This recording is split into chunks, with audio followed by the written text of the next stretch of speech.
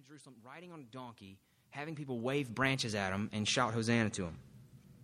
To us, maybe we've seen it in isolation, and so we don't understand how it fits with what's come before in Mark's story and with what's coming after. What we also may miss, in part because Mark doesn't explicitly say it, is that his coming isn't random. The fact that he's riding on a colt was not just because he thought it would be an effective means of saving his energy for what comes later. He actually chooses this method specifically because he knows about a prophecy in Zechariah 9. True to form, Mark doesn't put those details out front. Mark's Messiah is one who comes secretly, who comes sort of cloaked in a veil of normalcy. That holds true in the way he enters Jerusalem. We tend to focus on the fact that these people are shouting for him and waving branches and putting out their cloaks for him to walk over, and it seems very kingly, and that's the way we usually observe it. A week before Easter, we observe that his triumphal entry, and we sometimes don't consider the fact that 5 days later he's being killed. So there's something about this that isn't actually supposed to talk about people, to indicate that people were welcoming him and receiving him. In fact, the things that they were saying to him were just what you'd say to a pilgrim, particularly a famous one who happened to come into Jerusalem. Jerusalem was a site of religious significance that people would come to from all over, and they would come to worship, and people who were outside seeing them come, especially if they were famous like Jesus was by this point, they would greet them with this traditional greeting from the Psalms. They would say, "Blessed is he who comes in the name of the Lord. Blessed be the kingdom of our father David." That's all they were doing. What they didn't realize is that even in their words that they probably had shouted at any number of other people who'd come in to the city, their words were already being realized, in fact, with Jesus coming. They were praying and celebrating the thought that the one who had been promised, who would reign on David's throne, would actually come, and Jesus here comes in as a king. What they didn't realize is that Jesus was coming here in fulfillment of Zechariah 9 and in fulfillment of all the promises that David's kingdom would last forever. Jesus' arrival fulfills prophecies about the Messiah. There's more to it, this little story, that sets the stage for what's coming. And even more important than the way that he comes in and the fact that it identifies him yet again as the Messiah is the fact that he ends his journey at the temple. Verse 11 points us to him coming into Jerusalem, going straight to the temple, looking around, sort of assessing the situation, and then leaving for the night. Mark doesn't do much yet with why the temple matters, but it's extremely important. What will become clear down the road is that Jesus as a Messiah, the work that he came to do as Messiah, has everything to do with the temple and what it stood for, with fulfilling what the temple was supposed to point to, with purging what the temple had become. Look, just glance with me ahead. Verses 15 through 19 in chapter 11 are about the temple, Jesus cleansing it from impurity. Chapter 12, or actually really beginning in verse 27 of chapter 11, going through chapter 12, he's having all of these exchanges with the religious authorities. That's all taking place in the temple. Chapter 13, he promises the destruction of the temple, referring to his own body, and that he would rebuild it again in 3 days. Then in chapter 15, one of the details about his death is that the veil that separated people from the interior of the temple gets torn at his death. The temple comes back again and again as the site and a theme for what Jesus had come to do as Messiah. We're going to see a lot more clearly as we move forward in the story why the temple mattered so much. But briefly, the temple mattered because it was the place that people came to meet with God. It was the site set up, ordained by God himself, for acceptable communication between sinful humans and a perfectly holy God. It was the place and the only place where you could meet with God directly. The temple was the reason Jerusalem mattered. It was the centerpiece of the people of Israel's identity, especially as an occupied country with all of this foreign power telling them what they can and can't do. The temple was what gave them uniqueness, distinctiveness as a people within that larger empire. Jesus' work as Messiah was going to address all these purposes of the temple directly. His work is about security and identity. It's about kingdom. It's about meeting with God directly in the flesh and restoring all that the kingdom was supposed to be. That's where we're headed. That's why Jesus ends his little journey at the temple. But before restoring things, Jesus first had to purge what was impure in temple practice. That's why the confrontations that are coming here in chapter 11, also in chapter 12 and 13, occur at the temple. Jesus had come to purge. He may have only looked around on that first night, but he saw all he needed to see, and he came back to address the problems. Verses 12 and following show us something about what Jesus came to do as Messiah. Let me step back before diving into his account of the cleansing of the temple and set up a little context. Because before we get to him in the temple, we have him on the way to Jerusalem running up against this fig tree. It's one of the strangest stories in the Gospels. And at least on the surface, it doesn't seem to reflect well on Jesus and his character.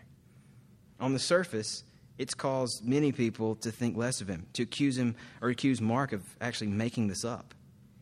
Jesus and his disciples are on the way back to town, right? They had gone in, they'd looked around at the temple that night, then they went out to Bethany, and now they're on their way back. Along the way, Jesus gets hungry. He sees a fig tree. It's got leaves on it, so he thinks it'll have fruit. He goes over, it has no fruit. When he sees that, he curses it. At the other side of this, skipping ahead over the account of the conflict in the temple, we see that his cursing actually made it wither all the way to the root. He curses a fig tree because it didn't have what he wanted on it. And Mark goes to the trouble of pointing out the fact that it wasn't even the season for figs, right? Mark wants you to realize this was weird. This was not the kind of activity that you would expect Jesus to participate in. And people have wondered why in the world he would do this. They've accused Jesus of an outburst of anger, that he had self-control problems, that he was so frustrated at this tree didn't give him what he wanted that he just cursed it on the spot. They've criticized him of showing off, that he was just sort of randomly using his power just because he could.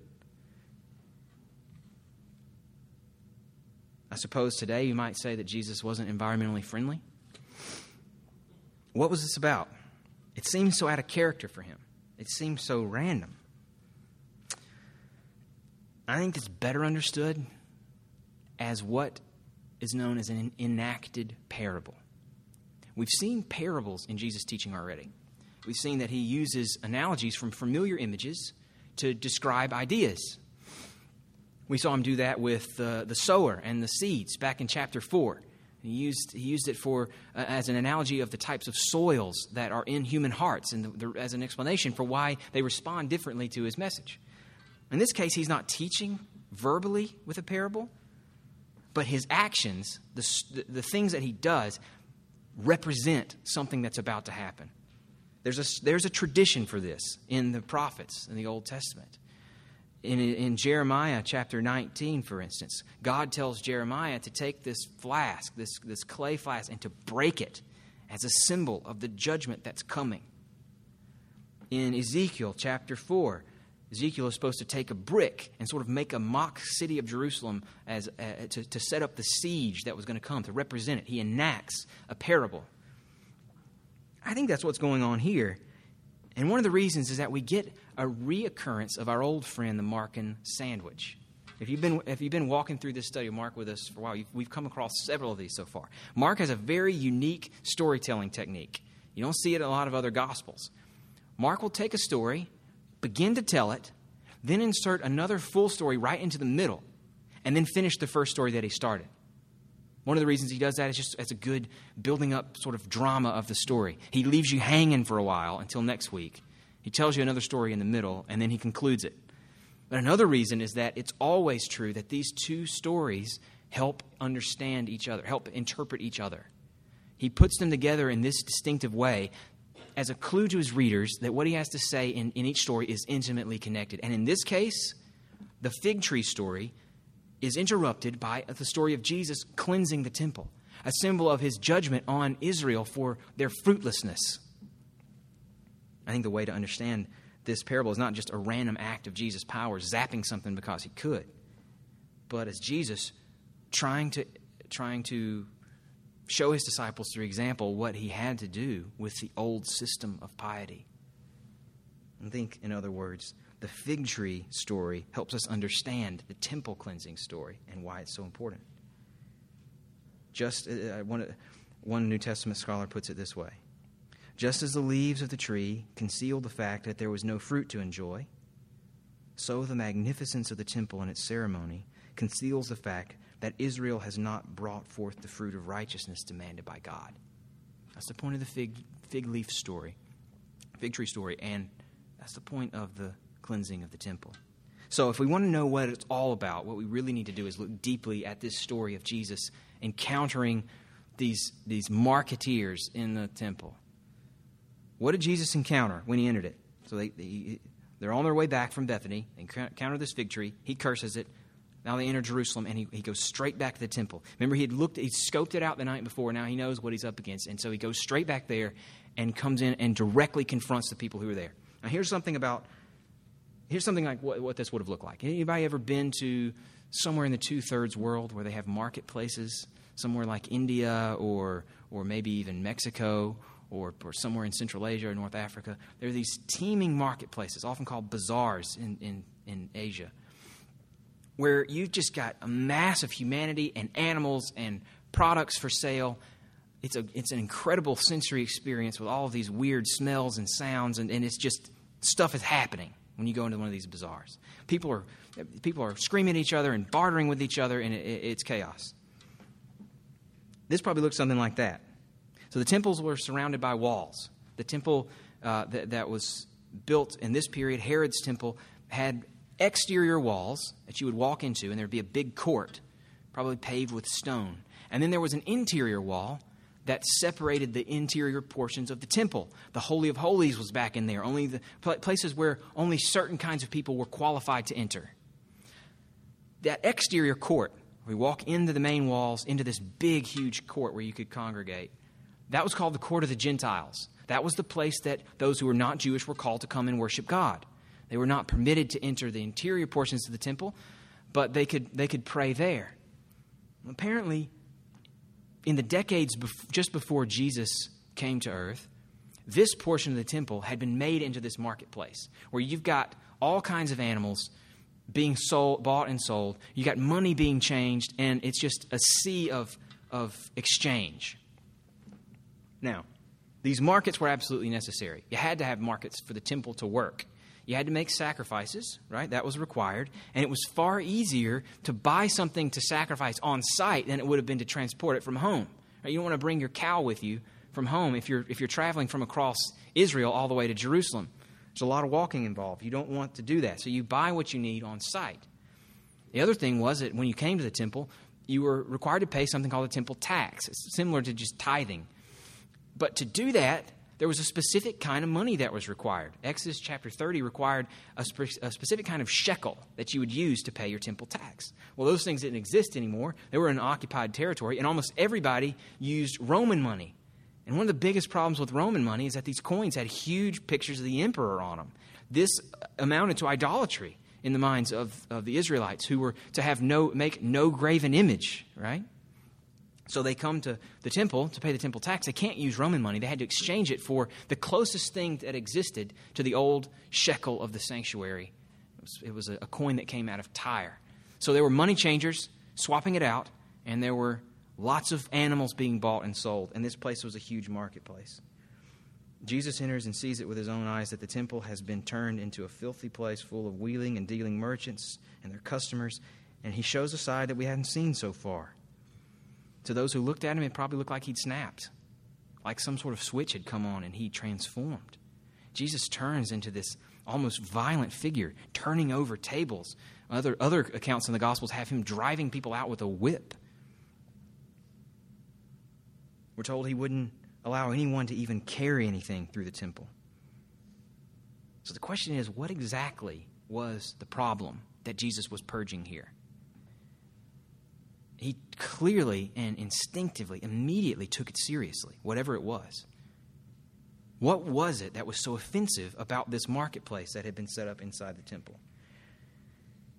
The fig tree example and this confrontation in the temple show us a judgment on the religious status quo that comes with Jesus' kingdom. What is it that's being judged? And Jesus' words are the key here to answer that question. His words are few, but they're very revealing. Jesus cites Scripture. Look to verse 17. Jesus says, "Is it not written, My house shall be called a house of prayer for all the nations, but you have made it a den of robbers. This is the judgment. This is the statement that summarizes the judgment that we've got to unpack. And it's got two components to it. It's got a vertical component and a horizontal component. A vertical component, God and humans, and a horizontal component, dealing with humans and their interactions with each other. All the law, everything in the Old Testament, Jesus tells us summarized in two main commandments. To love God with all your heart and soul and mind and strength, and to love others as you love yourself. The whole law is summarized in a vertical requirement and a horizontal requirement. And it seems that the temple practices here show that they were failing on both of those counts. Here's what I mean. Jesus ties his protest to the purpose of the temple as the house of prayer. That's what the temple is supposed to be, and apparently that's what it had failed to be. It was supposed to be a place of meeting with God, an expression of dependence on Him, of a life-orienting love for Him that would bring you from the far corners of Israel to this one place to meet with God. But the insensitivity of setting up shop inside the temple shows that it was nothing more than posturing. There had always been marketplaces near the temple, but the traditional place for these was outside, on the way up to Jerusalem, on the foothills of the Mount of Olives. That's where most of the markets were and had traditionally been. Now, for convenience sake, markets had been set up inside the temple. And it seems that the problem, in Jesus' eyes, is that this shows an insensitivity to the significance of prayer. What it shows is that you're just going through the motions, that you want to make things as convenient as possible for yourself. There are still sacrifices going on. People are still obeying the letter of the law here. But that was never what God intended. Throughout all the Old Testament, through the prophets and the Psalms, God says repeatedly that what He desires is not just sacrifice, but a heart that responds to Him in love. Hosea 6, verse 6 summarizes this point. It comes up again and again, but this is one example. God says, I desire steadfast love and not sacrifice, the knowledge of God rather than burnt offerings. The whole point of the system itself was about relationship with God, about restoring something that had been broken by sin. It was never about it was never to be rote, to be done for its own sake. But that's what it had become. It was designed as a symbol of a relationship of love and trust and obedience and dependence. Sacrifices that acknowledged imperfection, but never as a replacement for that fellowship and relationship. Now, the way the market was going down inside the temple, it showed that their religion was empty, that it had become thoughtless, that it was man-centered. The house of prayer had been made into a place of exchange with God. I'll do what you ask for, you give me what I want in exchange. Probably not all that different from the exchanges going on in this marketplace. They came to do what was asked of them, to make the sacrifices, but they wanted to do it as conveniently as possible and get out of there. It was a transaction between them and God and no more. I think that's what's at root of Jesus' protest to what's going on in the temple. That's the vertical problem that Jesus came to purge. This horizontal element goes hand in hand with this defect in the vertical element. Jesus calls these guys a bunch of robbers. He tells them essentially that they'd made this house of prayer into a place where people come to get ripped off. And he doesn't say exactly what it is that they were doing that qualified as robbery. Maybe it's that they were ripping them off on the exchange rate. I don't know, maybe this was kind of like the airport, the worst place in the world to change money because they've got you over a barrel and you need it right then and there. Maybe that's what it was. The convenience was driving up the rate of exchange. It doesn't say. But they were ripping people off. And it makes sense. The point of the law is to induce wholehearted love for God that brings a satisfaction in Him that's so complete and a dependence on Him that's so complete that it removes all need to put other people down in order to advance yourself. If God gives you everything you need, you don't have to use others to get ahead. You're secure. You're satisfied. But when God is not the source of security and rest, but God has become another source of self-advancement, another way to get ahead, another place where you come to make transactions that help you out, help your bottom line. If God has become just another way to put yourself out front, then it makes sense that you would turn to others in the same way. The house of prayer had become a den of robbers. And this one little exchange stands in as an indictment of the entire religious status quo that Jesus came to purge. So, Jesus has come to Jerusalem. The king is here, just like he was promised. And we know right out of the gate that one thing he's come to do is change the way people relate to God. He's come to purge what's impure. But thankfully, he didn't come merely to purge. He's also come to bring healing as well as judgment. He's come to restore. Verses 22 through 25 help us understand this. Remember, he's come as the king on David's throne, the one who was promised, who would come and establish a kingdom of peace and harmony, a kingdom in which the relationships with God and with each other would be like they were intended when God created the world. Now, I'll be honest, the first 15 times or so that I read through this text, Jesus' sayings on prayer in verses 22 through 25 seemed like add-ons, like they had been tacked on almost to the story about the fig tree and the cleansing of the temple. And I think to some extent there is a change of emphasis. The focus shifts here. But there's actually also a close connection. What I think is that in these statements about prayer, Jesus is calling for a restoration of the very things that were lacking in the temple. If what he just called out in the temple was its lack of prayer, in other words, a lack of dependence on God, and its abuse of other people, if it had stopped being a house of prayer and turned into a den of robbers. And it seems like what he says in verses 22 through 25 is encouraging just what was lacking. A new dependence on God through prayer and love for others that symbolize best in willingness to forgive them. I think these statements give us the kingdom as it's supposed to be.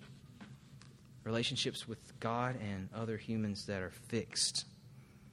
So, the first part of Jesus, and the bulk of what Jesus has to say, focuses on prayer. That's where we want to start. What does Jesus have to say about prayer? He's just exposed deep flaws in the way that people were relating to God. Now he's shifted towards instructing his disciples in how they should relate to God.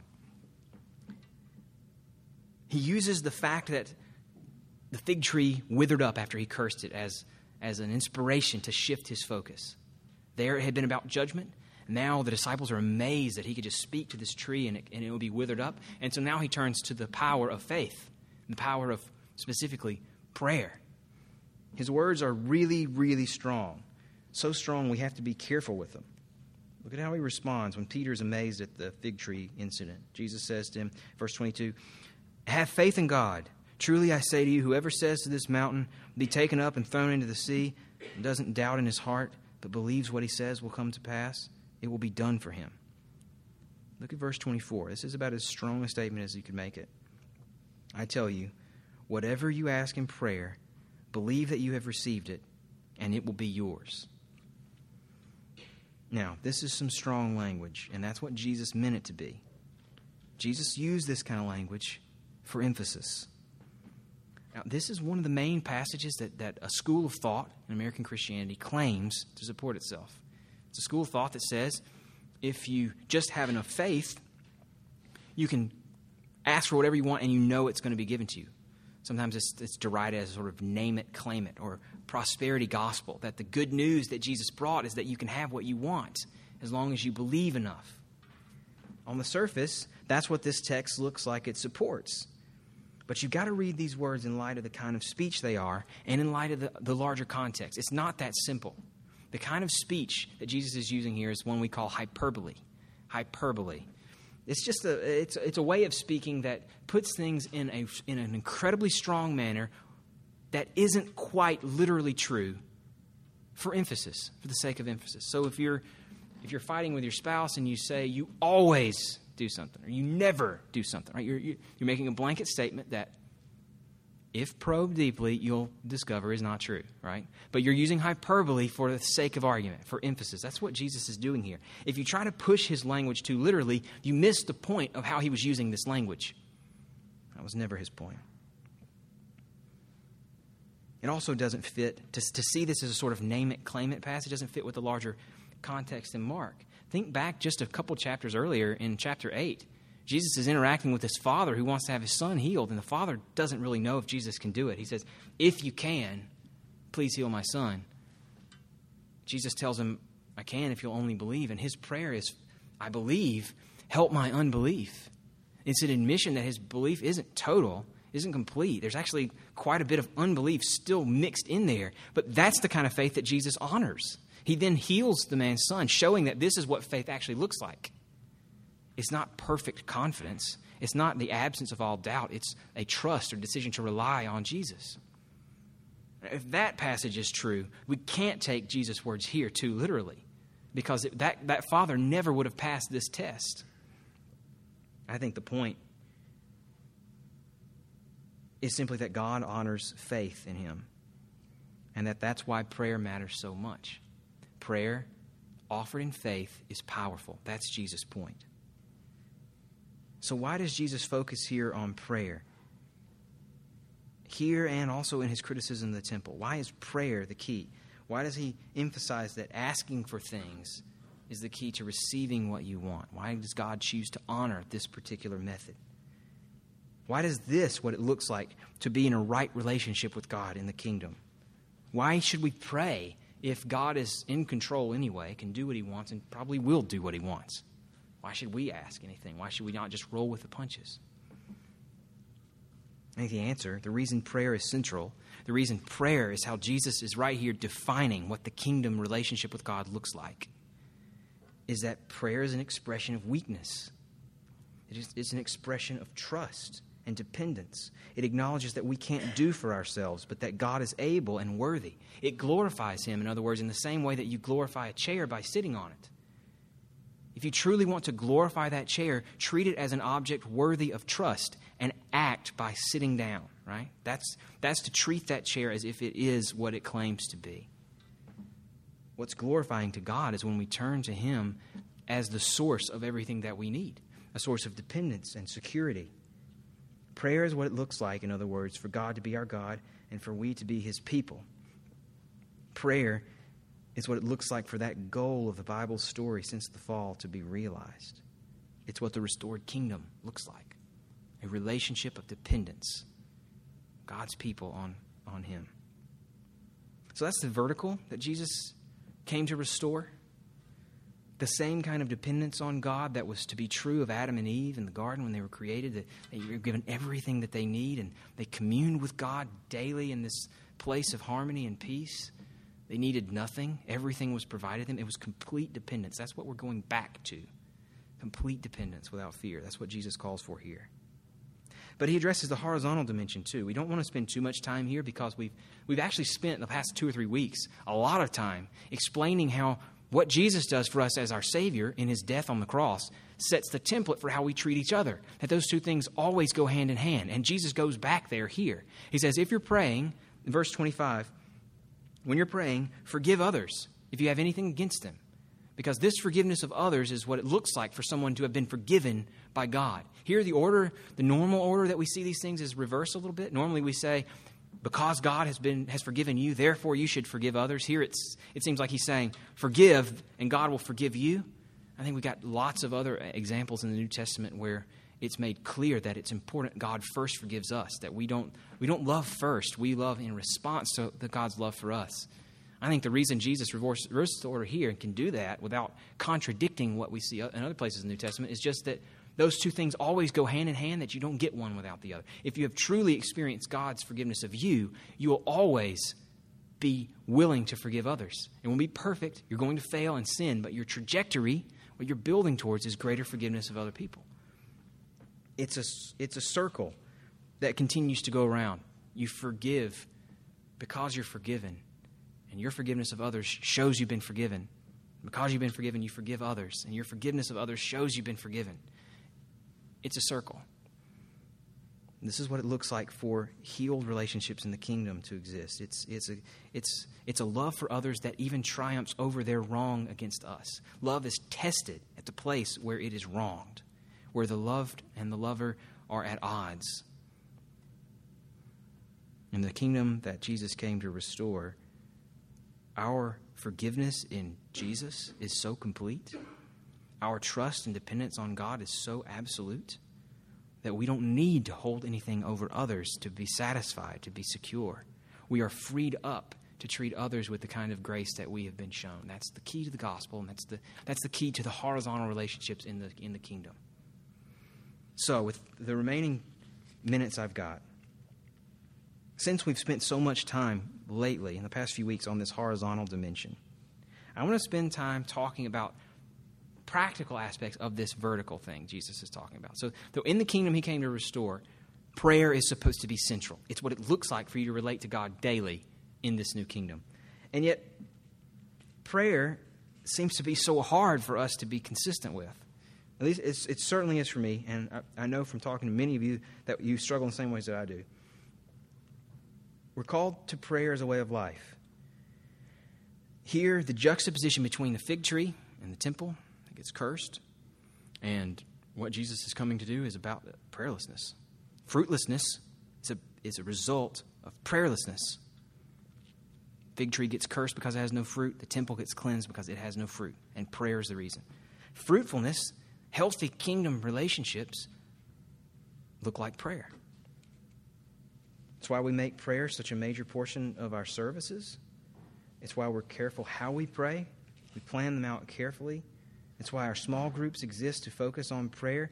It's why our covenant that we sign with each other as members of the church includes promises to pray for each other regularly. Because we know that the key to our being a healthy and fruitful community is dependent upon our prayer life. But it's also one of the things that's easiest to let go of. We emphasize it because we know as a church that those who are most guilty of the sin that's condemned in this passage, the sin of the temple, those who are most guilty are probably not the obvious ones. When you hear about people using religion to get ahead and rip others off, the first thing that I think about is TV preachers who are ripping off the elderly and the poor, promising them, health, wealth, and freedom if they'll just send in a check. It's too easy, though, to pick on those guys. That's the low-hanging fruit. I think those who are more often guilty of the sin that's condemned here are churches that, over time, trade a real relationship with God for a routine, for almost punching the clock in hopes of receiving some sort of benefit, where you run programs and productions that start out well-meaning and maybe serving a healthy purpose, but over time become almost like sacred cows that you have to keep running and that take the place of an actual emphasis on God and a dependence on Him. We emphasize prayer because we know we could be that kind of church. But where I really want to focus today is on the individual lifestyle of prayer and why it comes so hard. Because to be a church of prayer that doesn't end up fruitless, it's going to depend on individuals who have vibrant daily lifestyles of prayer. Why is that so hard? I'm going to give you just a couple of reasons from my own experience why I think it's so hard and how we can fight back. I think the root cause that prayer comes so difficult for us is unbelief. We don't pray because we don't believe it's going to work. We may not always admit that to ourselves, but when we talk all the time about, I need to pray, I need to pray, I need to pray, like I have, but you consistently fail to do that regularly, your actions show what you really think about prayer. If you thought that it was going to work, you would do it. Maybe we are self-conscious in our unbelief. Maybe we do admit that we don't pray because we don't think it's going to work, because we emphasize times when we prayed for something and it hasn't come. It looks like the prayer hasn't been answered, and so we don't think prayer is going to work. Other times, it's probably more often the case, we minimize times when God has answered prayer because we explain that away as coming from some other source, some sort of natural circumstantial thing. When things happen to us that we're happy about, that's when we don't look to God as the author of that good thing. We see it as part of the natural course of things. Unbelief could come from any of these sources. But the bottom line is that if you're frustrated today by your lack of fruit in your life as a believer, it's probably got something to do with your prayer life. And if you're frustrated by problems in your prayer life, those problems have probably got something to do with the fact that you don't believe it's powerful in the way you should. If that's where you find yourself, the prayer I pray is with that Father in Mark 8. I believe, help my unbelief. So if unbelief is the root cause, I think a more tangible problem we have with prayer is distraction. That's so many things competing for our attention. I think that's always been true for believers throughout time, but maybe it's especially true for us because we do have so many options for our attention. The age of the internet and television has changed the way people think. It has changed the way we're able to engage in things that aren't flashing at us. Distraction's a real problem. Our minds wander. And I'm not going to pretend that there's a magic way to make that stop. There's not. But one thing you can do is find patterns and structures for your prayer. Let me make a couple suggestions. First, about what to pray. What to pray. I think the most important thing you can do if you're struggling to keep focused in your prayer is use the Bible as your guide for what to pray. Use the prayers of Scripture. Pray them. Read them and pray them as you read them. The Psalms are made for that. That's the point of the Psalms being in there, is that they express this wide range of emotions in response to God. Some better than others. Some better emotions, more joyful emotions than others. There's a whole range of responses there. Take the Psalms, read them, and pray them for yourself and for others. Even more, use the prayers of the New Testament. Think about how Jesus prayed in the Lord's Prayer. That prayer is recorded there to teach you how to pray. The kinds of things that are supposed to be in your interaction with God. Jesus praises God for who He is. Hallowed be your name. He asks that God's kingdom will come. He prays for things as basic as bread. He prays for forgiveness and the ability to forgive others. He prays against temptation. These are kinds of things that should structure our prayers to God as well. And if you're struggling with distraction, sit down with that prayer and pray it line by line for your own context. Do the same thing with Paul's prayers. Almost every letter Paul wrote has a prayer in it where he's praying for the people that he's writing for. And in looking at those prayers, you see Paul's priorities. What did Paul want to see happen in these people's lives? It was always gospel-centered. And they're extremely prayable. So that's what to pray. I'd say the other thing is who you can pray for. If you're distracted, make yourself a list to keep track of who it is that you're praying for. Pray for people who are in your life that don't know Jesus. Pray for people in your family. Pray for people in this church. And the main reasons that we belong to a local church, as opposed to being a Lone Ranger, sort of floating free agent style Christian, is that we believe we need each other to pray and encourage each other as we seek to follow Jesus. It's one of the things we promise to do when we sign a membership covenant to become a formal member of the church. And one of the best ways to make this happen is to keep a list of people who are members here, to have it with your Bible, and to pray for them when you're praying for yourself. Pray one of these prayers of Paul for somebody else. It's one of the main points of our small groups. These are smaller groups of people that meet with each other during the week to pray specifically for each other. You can't pray for everybody, right? That's just the way it works. So to avoid praying for nobody, give yourself a list. So we struggle with unbelief. I think we struggle with distraction. I think one of the final problems that I've struggled with is just busyness. Our lives are full. We don't often think we can squeeze prayer in. And the solution here is not necessarily rearranging your life to slot it in, though that might be part of it. I think that could be dangerous for you because you could tend to treat prayer as just one more item on your to-do list. One more thing that you can check off over breakfast. You don't want to do that to prayer. The solution is to cultivate a lifestyle of prayer, of conversation with God about the things that you experience. Sometimes it could be just a word of confession. You're convicted in the moment about sin. You're convicted of lust. In the moment, confess that to God. You bump up against your own inability. Your children are not obeying and they're driving you crazy. Help. Just ask for help. Even a single word is an acceptable prayer to God. Prayer, in other words, is much more a condition of heart than it is an item on your to-do list. There's a book that was written a couple years back on prayer by a guy named Paul Miller. I love the way he talks about this. Prayer is a condition of heart that rests in dependence on God with faith that He's going to deliver. Miller writes, learning to pray doesn't offer us a less busy life. It offers us a less busy heart. In the midst of outer busyness, we can develop an inner quiet. By spending time with our Father in prayer, we integrate our lives with His, with what He's doing in us. Our lives become more coherent. They feel calmer, more ordered, even in the midst of confusion and pressure. Prayer, and the reason prayer is so central to what the kingdom looks like, is that it is an attitude of heart. It's a condition of living under God as one who depends on Him. It's a lifestyle. And that's the call for us. As those who claim allegiance to Jesus and His kingdom, our call is a call to prayer, to fight for lifestyles of prayer. We pray with me now. Lord, help us. We struggle to see things as we should. We struggle to believe that you honor prayer in the way that you've promised to, even here in this text. We pray for faith that could move mountains. We pray for faith that honors you and glorifies you as the one and only all-sufficient provider of everything that we need. That's what we want. That's what we struggle to realize in our lives. And so we ask for your blessing, for your enabling, for your Spirit to pray for us even when we don't know how to pray for ourselves. We ask that your kingdom would come in our hearts and that it would look like lives of dependence on you. That's what we pray for in the name of Jesus. Amen.